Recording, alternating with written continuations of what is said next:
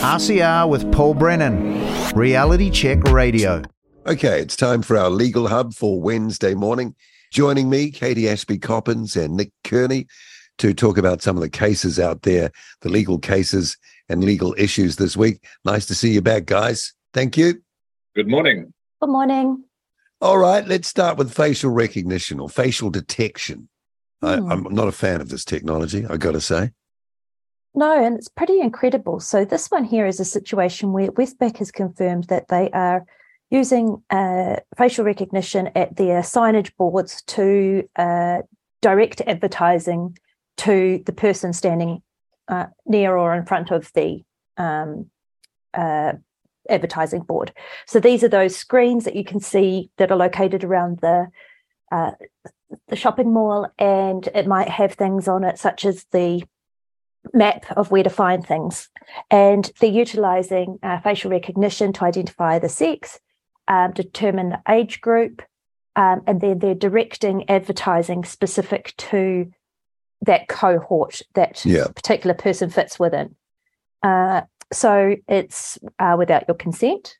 They're suggesting that it's anonymous and that they're not identifying the person. But it's something that people probably need to be aware of, because I can't imagine that there's a big sign as you walk into Westfield saying, by the way, we are using facial recognition to determine advertising that we put before you. Okay, and so they expect the person just to go, "Oh, that's me. Where do I get that?" When it comes up on is that how it works? I think it's the kind of the apple that is to tempt whoever the person is. So, for example, if the person's a woman, I think it was over the age of 45, and it was there would be advertising about, how to shop till you drop. Whereas those that were under 45, it would be a Samsung ad on. How does it know the age? How does it know the age? It's apparently so smart that it's able to pick up those details. Gosh. I mean, it's presumably doing lots of different things, determining hair colour, possibly wrinkles. Well, that would be very high resolution if it was wrinkles. It's going right in. Yeah, but it's a good question. And then, how are they able to determine age? That's very detailed. Yeah. And even gender or sex, which word do we use? I suppose female faces, male faces have different sort of data points or something. Yes, but how does the computer know, or how does the system know if a person identifies as something that they are different to as they appear? It'd be interesting to have a go at trying to fool it, wouldn't it? Like going with a mask on, something like a Reagan mask, and see if old men's clothing comes up or something. Yeah, look, who knows? It's obviously been trialled and tested, and it's been considered to be quite successful and effective. Is it an invasion of privacy, do you think? I consider that it potentially is an invasion of privacy, especially if they haven't got permission from you. They've got an argument that it's still anonymised because they don't identify you as the person. But the issue is that you're going on to private property when you go into a shopping mall. It's not common property. It's not the street. It's not council property. It is private property. So they get to set the conditions. It's kind of like a contract. They set the conditions upon, the basis on which you enter. And utilising this new technology is something that they're doing. Presumably it takes images. What happens to the images? Do we know? It's a very good question. I could see you drafting some fantastic OIAs there, Paul. Because it must go no, we couldn't OIA it. Well, it must go on a database somewhere. Presumably it's held and stored. And no, you couldn't OIA it because they are a private entity, not a public one. So I think it's probably a pretty fair question that you could ask. You could ask them to prove that they're not holding your image, though, couldn't you? How could they do that? Well, you do have a right under the Privacy Act to request any information that they hold. So that would probably be your better avenue on you yourself as a person. Hello, Westfield. I was in your store on this date. Please provide me all the images you have of me. Any other personal information. And do you take their word for it if they say, well, we don't hold the images? But how do you know? It's easy to hold stuff in a computer file, isn't it? Yeah, I don't know. I really don't. Can one of you go into Westfield if we can do a trial? Here's a theory. You drive into Westfield these days, particularly in Newmarket, and it's all electronic parking. They take your parking by your electronic number plate, right? And you've got a Westfield app, and you open the app. I've done this. You open the app, and it says, how long you're going to be here for, and you put in the number plate. I'll be here for an hour. Great, thank you, Nick. You get an hour free parking, and that's fantastic, or something like that. So know you're there, right?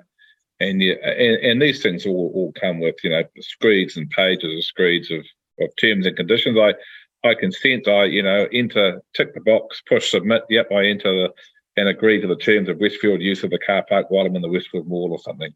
I wonder if it's buried deep in there somewhere at the very bottom, and some of the terms and conditions that part of your entry into Westfield, and therefore the car park is using that recognition to enable Westfield to do their marketing and advertising, programs. It probably is, actually. Yeah. And the other thing, this is, I was thinking about it, it's almost an extension, I suppose, or an electronic extension of what Cambridge Analytica were doing those years ago in the election, wasn't it? And they were harvesting data from people and targeting, in an election campaign, targeting their advertising towards certain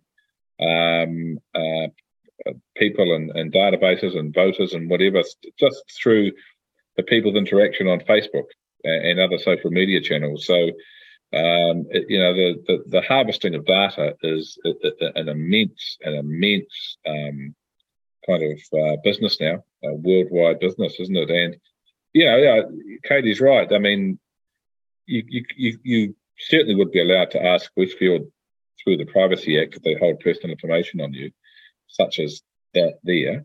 And I just wonder, the other thing I wonder, because I don't trust these big organisations, I always say that the two biggest, you don't have to worry so much about, the NSA or the CIA or the GCSB here being spying on you, because the biggest spies in the world are Apple, Google, and Facebook, and they know everything about you, pretty much. And I just wonder if, the likes of Westfield and other big organisations, and in fact, we know that Apple, a couple of years ago, they were, I think they were, I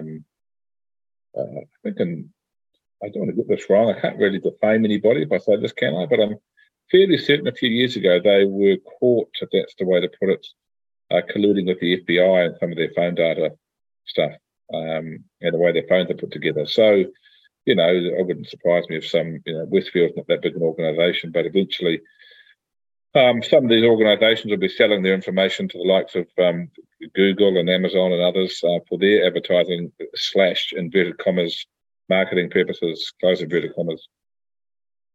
Yeah, and you're driving along the road and you're going past an electronic billboard, and Westfield's file photo of you is being applied to that, and suddenly it's something that might interest you. You just don't know how the data is going to be used, do you? And that car park thing, that's a gimmick, right? Because people have been parking in car parks and malls for decades, and okay, there might be a few freeloaders. It's not a huge thing. That's to get the terms and conditions ticked, isn't it? Yeah, well, in Westfield, I think they offer you. I actually think they offer you. Certainly at Shore City and North Shore, that's where I go up there. They offer you 2 hours free parking if you're going to use their mall there. And it's all electronic, you don't need to get a ticket. They just take the number plate electronic when you drive through the barricade and let you go when you're leaving, sort of thing. So I actually haven't, for that one anyway, I haven't had to use any particular app, but certainly in Newmarket, you've got a big app that you must use, and it could be a way of giving your consent, I suggest. Let's get on to Farage. Let's get on to Nigel Farage. A lot of people are talking about him being debanked. What's going on here? He came out during the week on his media show and put it on Twitter that his bank, who he had been with for a very long time, 20 or 30 years, I think, in the UK, had written him a letter and said, "Dear Nigel, we are closing your accounts in 30 days. You've got 30 days to remove all your money from your accounts." And he's concerned about that. That included his business account as well as his savings or personal accounts, which would make it very hard for him to do business, obviously, in the UK. He couldn't render an invoice and get paid, etc. He tried to ring his manager and they wouldn't take his call or called. He couldn't get a meeting. And then eventually somebody high up in the bank wrote him a letter and said, it's because, it's a commercial decision of the bank because you are a PEP, which in money laundering terminology is a politically exposed person. And so the way that this works now is that banks, financial institutions, law firms, real estate agents, accountants and the like, they are what are called, in New Zealand at least, reporting entities for money laundering purposes. And all of those reporting entities must regularly identify their clients and if, in certain situations must try and identify where their money has come from. And then if they have some suspicion around the client or where the money has come from, they must report that here in New Zealand to the Department of Internal Affairs, DIA. So as part of those checks, when we're checking out particularly new clients, not usually existing clients, and we don't do this, we have an outside agency who does it on our behalf. Part of those checks is you've got to make sure that the person knocking on your door is not a PEP, a politically exposed person, because they are deemed to be a high-risk person because they're more susceptible to bribes and corruption and their money, they've got their money through being, extortion or being bribed and through enterprises like that or whatever. So, like Hunter Biden. Yeah, well, exactly. And the president of the United States. Okay. Yeah, I think we know. True. Yeah. So politically exposed people, and the bank here in England have decided that Nigel Farage is a PEP, a politically exposed person. Of course, that being a PEP is one thing. I know at work we have identified a couple of PEPs in our investigations when we take on new clients. But that doesn't necessarily mean that the person is a money launderer or has taken their money or got their money or they're involved in ill-gotten gains from their proceeds of their business. It just means that you've just got to take a little bit more care in dealing with them and what have you. And so, but they've decided here, despite his good service, and despite who he was, an ex-member of Parliament, European Union, obviously a key campaigner in favour of Brexit, I suppose. The bank decided, despite all of that, we're debanking you, decommissioning you. You're a PEP, you're a high-risk person, and we don't want your money. And so they've given him 30 days to close his accounts and get his money out. Now, he has basically said, well, he's not sure whether another bank will now, take him on board. If this particular bank has treated him like this, then can he live and operate his business and life in the UK? And he doesn't think he can at this stage. So very, very interesting. I guess it's a matter at the moment of watch the space. And it's an interesting exercise because, if without banking facilities, sadly, you can't barter with people over trade like you used to back in the old days. You can't live in the modern world. And he's now suggesting, I was talking to some friends during the week who'd come back from the UK, and they're an elderly couple, been travelling for about 2 months through Europe and the UK, and being elderly, they're very prone, very inclined to carry a bit of cash with them, pounds and euros. And he made the comment to me, just talked to them late last week, that very surprised in the UK how few establishments took cash now to pay for items, very few. And so everything was on a debit card and a credit card. And so it's not, so if this bank has got to just shut down someone like Nigel Farage and say you can't have a bank account, he can't draw all his money out, put it under his bed and pay for cash because, in my experience of my friends, restaurants, cafe, other organisations, you can't, we've just spoken on, we just spoke here a few weeks ago about the prohibition now on paying for something in cash over $10,000. So, he's got no chance of actually basically living without a bank account, and most people don't, and he's having to consider moving countries. It's the ultimate cancellation, really, isn't it? That's what it is. And they're punishing him, surely. It's hard to escape the conclusion that he speaks out against the establishment, and the establishment don't like it. Particularly, I suppose, if he spoke out so strongly against Brexit, and maybe some of these big banks and financial institutions might struggle with not having Brexit in place, that they've decommissioned him for sure. I mean, is it against the law to deny a bank account? I mean, it should be a right, shouldn't it? Especially if there's no cash. Do we have any? Because it'll happen here inevitably to someone. I don't know who'll be the first. Maybe it'll be me. But is there any right to have a bank account, especially if no cash is in the system? Do we know? I'd say, again, it's a contract with the bank for them to provide you a service. So they could refuse you on grounds that you don't satisfy all their criteria. But how can you live? Exactly. How can you live if you can't do, like Nick was saying, any transactions and no one wants you? I mean, what happens? It's why people should be particularly and very concerned about the situation that we're facing with banking systems, and the potential for centralised digital currency. Yeah. Absolutely. I mean, it forced people like Farage, perhaps, or others to trade in the black market of cryptocurrency and bitcoins and those sorts of things, you see, potentially. It'll force people underground, and, perhaps.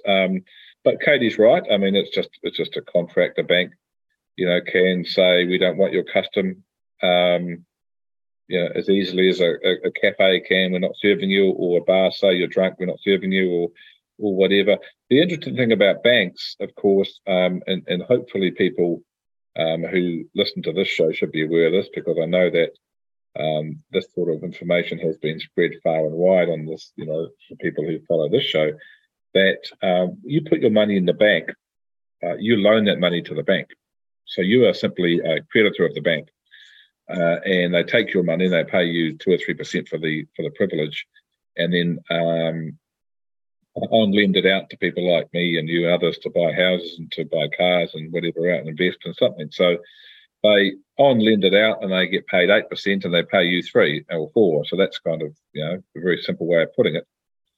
And so if you go into the bank and say, well, I want my money out, and if they can quite rightly say, sorry, we're not repaying it back to you yet, because we don't have to. The terms and conditions of our facility mean that my mum had a term investment at a bank here in Auckland that she wanted to take out, close and take the money out, a reasonable sum of money, well into 6 figures, and the bank said to her, you've got to wait 30 days before you can get your money out. And she needed it as a matter of urgency, and they said, sorry, here's clause 13b6 of the the rules you have with us, you signed up to, and you sign down here 30 days before you can get your money out. So if you think that it's your money, you walk in the bank and get it out when you want, you can't. It's not your money, it's theirs, because you've loaned it to them. Right. And you're an unsecured creditor. Even better. which is why, when there's run on banks in the US banking system, and banks have shut their doors and say you can't draw your money out, that's why. Because they can literally do that, because it's not your money. It says you've loaned it to them and they can't afford to pay it back. They haven't got it. But if you can't even extract cash from the system because it's not there, and you have to have a bank account to do that anyway, even if it was, I mean, that's it for you, isn't it? I mean, you might as well go live on the street. Potentially. Or you've got happy friends and relatives who'll help you out. And also this anti-money laundering thing. How much of a problem was that really? Or is this something that's been used to drive people like Farage out of the system? Yeah, well, I mean, I think that's a topic in itself, to be honest, because that's a very interesting question. And to my mind, it's the prime example, very good example of using a sledgehammer to crack a walnut, really.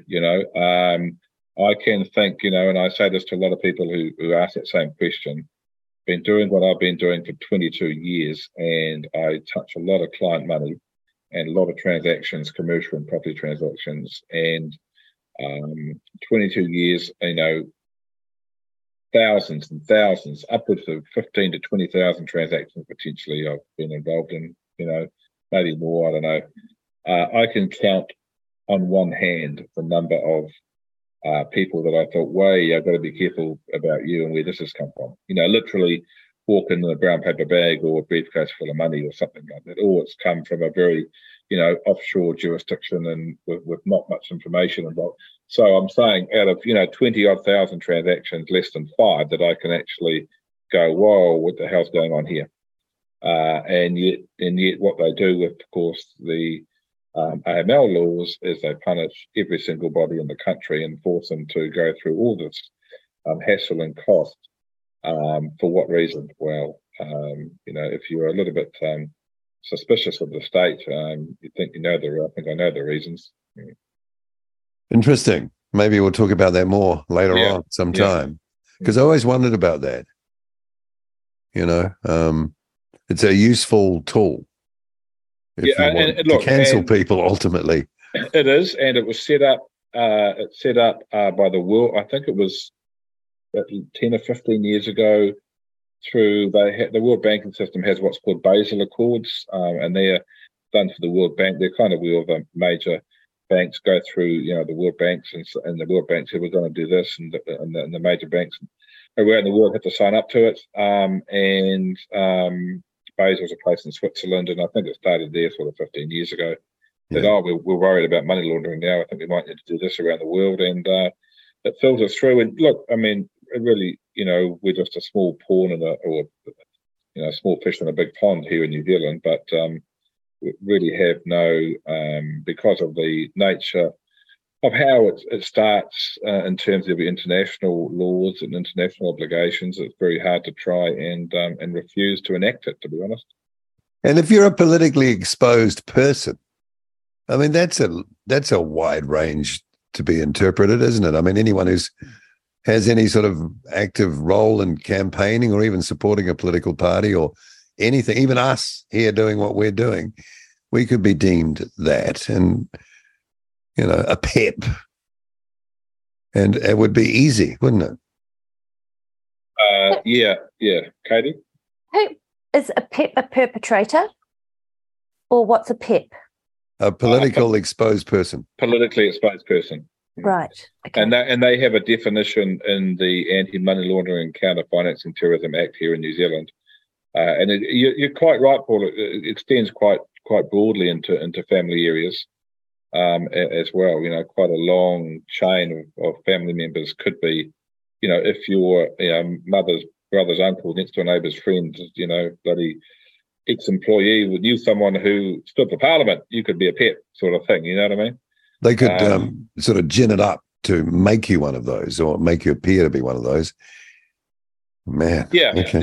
And look, and there's actually free websites around the world, and I don't know what they are now, but there are free websites where you can put a name into a database and get a free PEP check.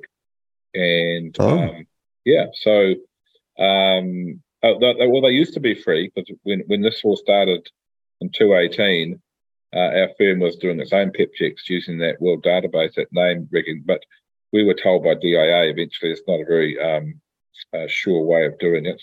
So there's another way. We pay an outside agency now, cost about $3.50 a check or something. So I'll put my name in it.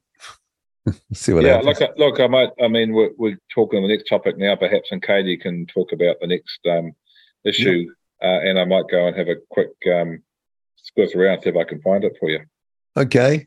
Yeah, so let's move on to this case. And this I'm interested in because we had a quick chat about this before we started talking proper with the program.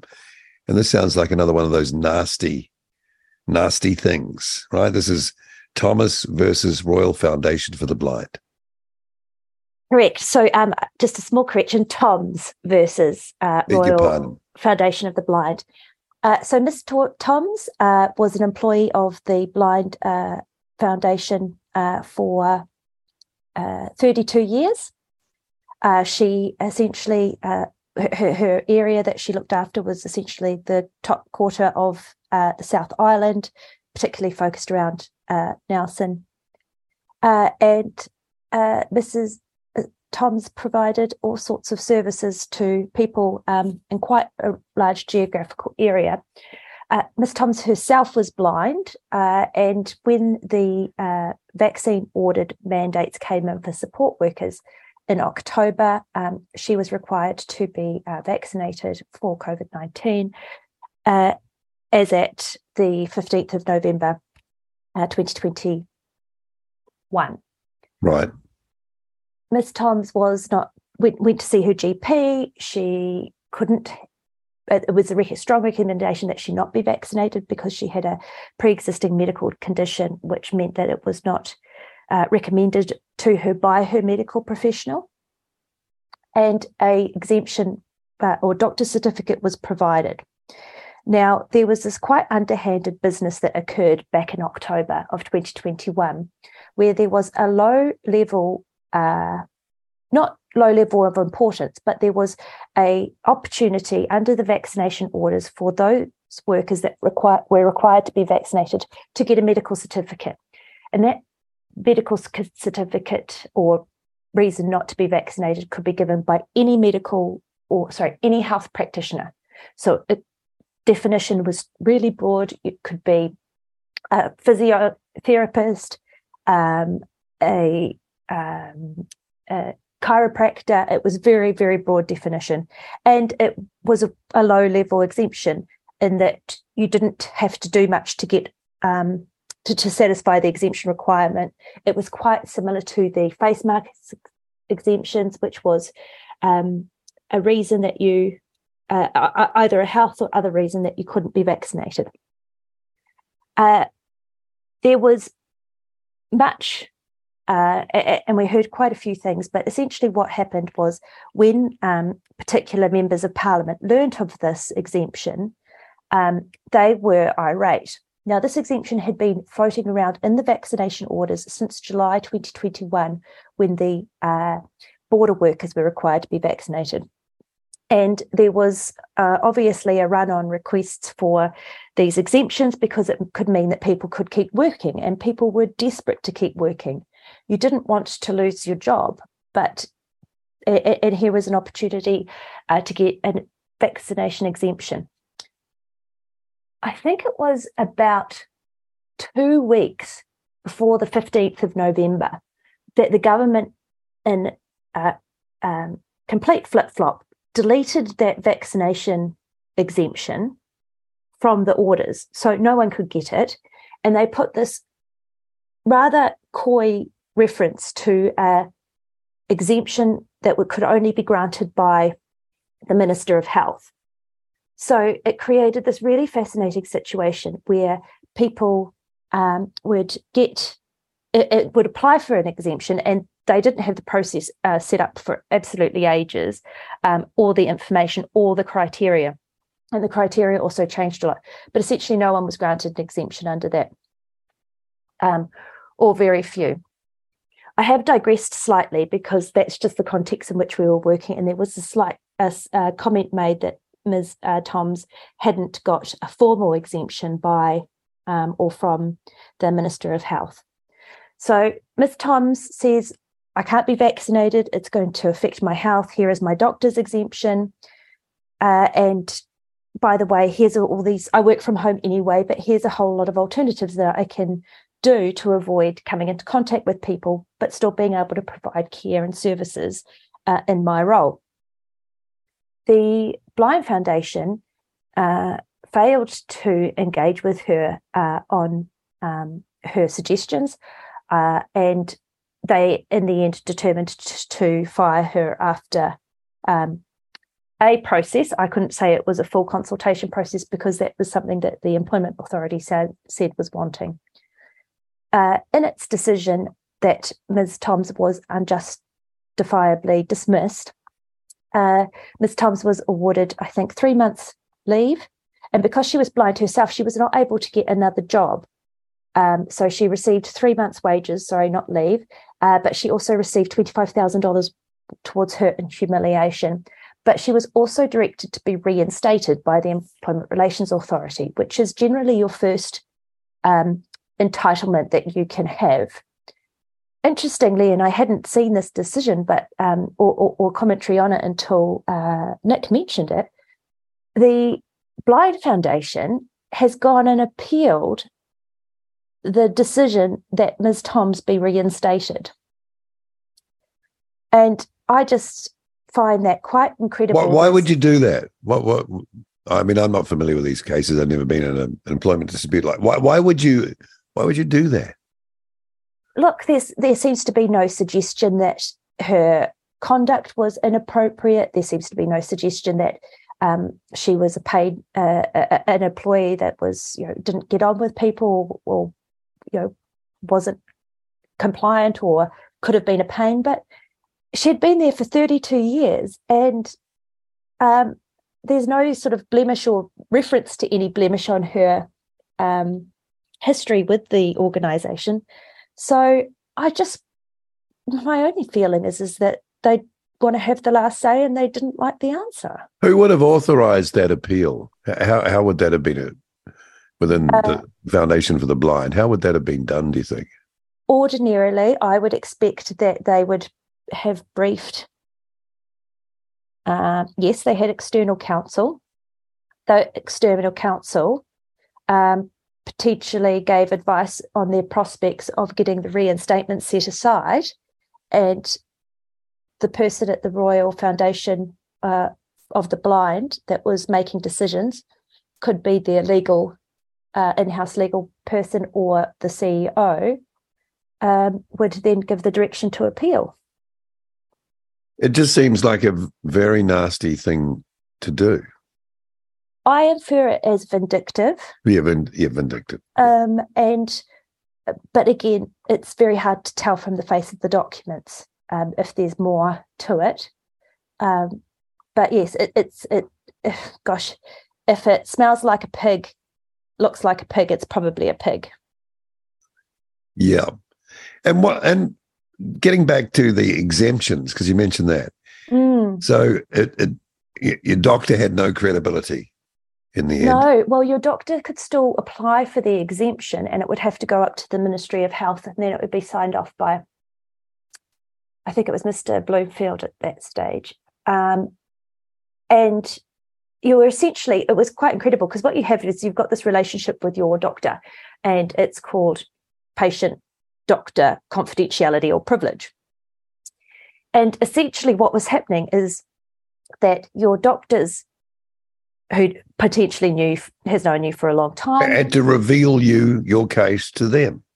Well, that's exactly right. But, you have client or patient-doctor confidentiality, and then they should know you best, and they should be allowed to issue you an exemption.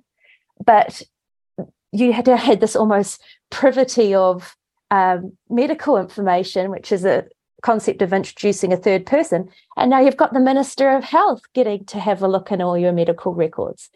That doesn't make any sense to me. I can see no rationale for that, unless you want people almost at the point of a gun to take this stuff. Well, it absolutely ended up being that way, because there were so many people that applied for such an exemption when they became available, which was not till about 15, 16 days later after the 15th of November, I think it was about 7th of December 2021, that some of the first information on how to apply for these politician-provided exemptions. And it really was so tough. I've not met anybody or come across anybody and all the people that I helped over this time who've received one of these exemptions. And the conditions were super narrow. Now, that was the exemptions in the early days. I think there was about 4 or 5 different revisions of this that I have seen. And then later, as it got to the point where people had, and COVID was spreading, an exemption or category of exemption came in that people could get an exemption for up to 3 months if they had had a positive COVID test. But I don't believe that any of the exemptions under any of the criteria meant that you could have an open or an undated exemption, as in the exemption lasted for the whole time. They had time periods on them for even the people that had anaphylaxis from key ingredients within these products that we do know about. So what happens? Chippy or Ashley Bloomfield refuses an exemption.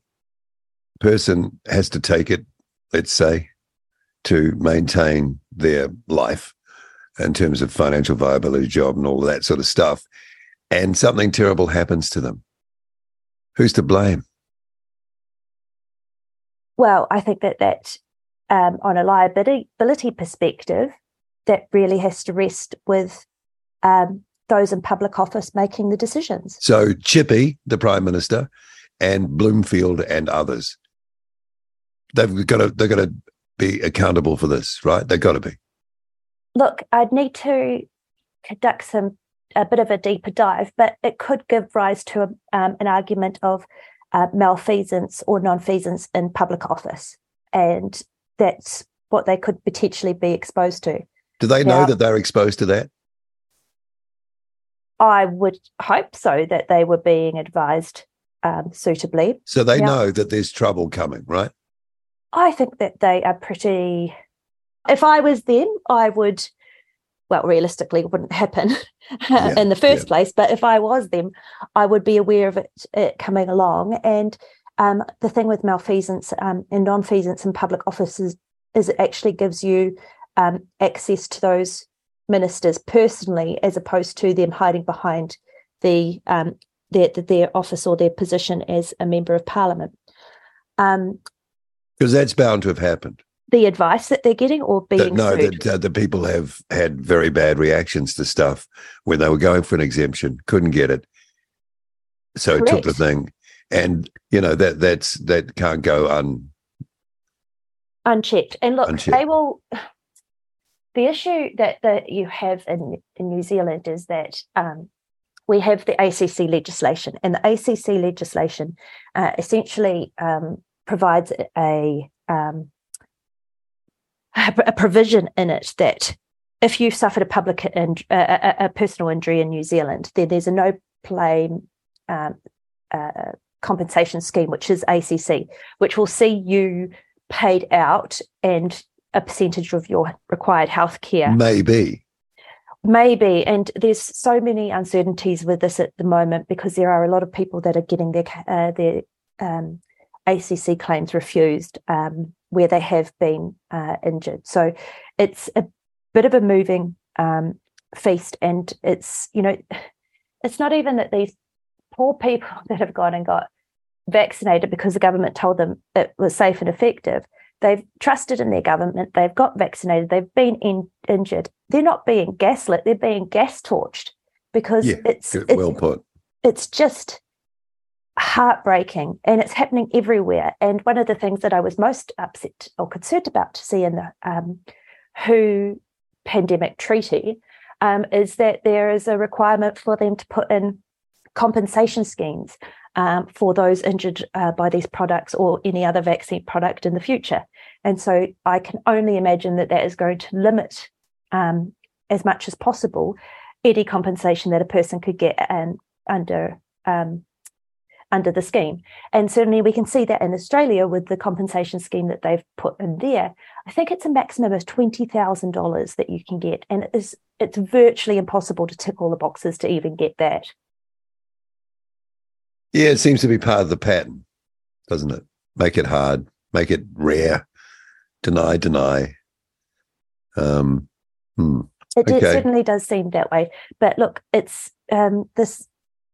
this blanket refusal to grant any exemptions and then to require, politician involvement. It really it reeked. I mean, how are they to know or understand a person's medical history? And at the end of the day, it was so cruel, and people were having to then choose between their jobs or a potential medical event. Something has to happen there, for sure. Back to the Royal Foundation of the Blind. So they appeal this. How long does that take usually? It depends how narrow the area or the issues on appeal are. Nick might know what's happening in the employment courts at the moment, but if it's a narrow appeal on just the order that the Employment Relations Authority reinstate Ms. Toms, then it could be a day hearing, could be on as soon as 3 months to 6 months. And what would her chances be if she's already had, favourable outcomes? Is it likely that she'll win the appeal, or is it hard to even know? When the first and foremost remedy for an unjustified dismissal is reinstatement to that position, they are going to have a darn good argument for not for bringing the application. They must think they have one. They must think they have one. And again, I haven't seen the appeal documents to be able to comment. Sorry, but I will try and track. It's not the blind down. Leading the blind, is it?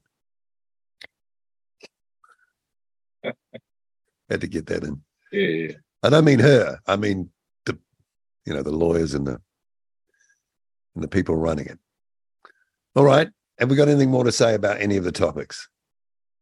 Oh, just that if you want to backtrack a second, just have you talked about that PEP person could go far and wide. Yep. So two things. I've found a website that does give you a free PEP check, but you to get the result properly, you have to sign up and register and pay money and whatever. So Anyway, you can forget that. But it does allow you to put the name in and at least get a first hit, all right, without getting the full report. It's an auto prompt mechanism. And Paul, I can safely say your name didn't come up. Oh, okay. Yeah. Katie, neither did yours. But one of your co-hosts did. Oh, who? Mr. Hyde. Oh, yeah. Yeah. Well, that makes sense. It does make sense. Yeah. And the definition of a politically exposed person includes a person who, in the last 12 months in a country, held a government minister or equivalent senior politician position. Well, he was a minister 10 years ago. So ages ago. Yeah. So, but he still comes up. Anyway, there's a whole raft here: head of state, Supreme Court judge, governor, Reserve Bank, senior foreign representative, ambassador, etc., high-ranking member of the armed forces, board chair of some, government department board. And then it goes down to say an immediate family member of the person referred to just above, including a spouse, a partner, being a person who might be the spouse or not, like same-sex couples, I suppose, a child and a child's spouse or partner, or a parent, Rodney Hyde's old mum who died a few months ago at 90-something. Yeah. She could be a PEP. She is a very dangerous individual doing her gardening, Paul, let me reassure you. Laundering money through gardening. Yeah, absolutely. And looking at the gardening centre. Looking after her couple of cats, in the rest home. But then it says, but also having regard to information that is public or readily available, any individual who is known to have joint beneficial ownership of a legal entity or arrangement or any other close relationship with a person referred to in paragraph A, or any individual who has sole beneficial ownership of a legal entity or legal arrangement that is known to exist for the benefit of a person. So described in paragraph 8. So goodness, Wow, it goes far and wide. Yeah, it does. I think you were spot on, Paul, when you initially. It's like North Korea, they punish the family too. If you wanted to be, I think, this information there has to be publicly or readily available. But interestingly, you see, now this is where it gets a little bit interesting from a legal perspective, because that all talks about. They all talk about that. Well, that legislation talks about beneficial ownership, and beneficial ownership is, kind of through trusts and what have you. At the moment in New Zealand, there's a big push with IRD, with even some political parties, to try and have full public information on trusts, who owns them, who the beneficial, etc. And of course, the IRD has just gone through a huge exercise to try and prove the top, 200 wealthiest people, what their assets are and their trust, what the name, so they can do an exercise on should they tax them more, et cetera, et cetera. So, at the moment, the financial information around trusts and private companies is indeed that. It's private. It's not publicly or readily available. But of course, there is huge push to make it public and to get the state involved much more, and to try and to unravel some of these dastardly people who funnel their money away in trusts. Dastardly, yeah. Well, so I guess it's like anything. The creep is slow and small, but eventually, I think it'll get you. So Rodney's the canary in the coal mine, as far as we're concerned. Yeah, he's a very you might sit next to him one morning and be very careful. And look, he'd have his hand in your back pocket there, Paul, I think. Being a pep. Yeah. I'll give him a pep talk. And then he goes and gives it to his 94-year-old mum in Auckland, and she funnels it into the casino or something. She goes and buys soil mix with it. That's right. To launder it that way. That's right, yeah. All right, so we're done, are we? Mm-hmm. Yeah, we're done. done. Another Legal Hub. Thank you, Katie. Thank you, Nick. Good. Thanks, Paul. Thanks, Katie. Thank you both. Have a wonderful morning. RCR with Paul Brennan. Reality Check Radio.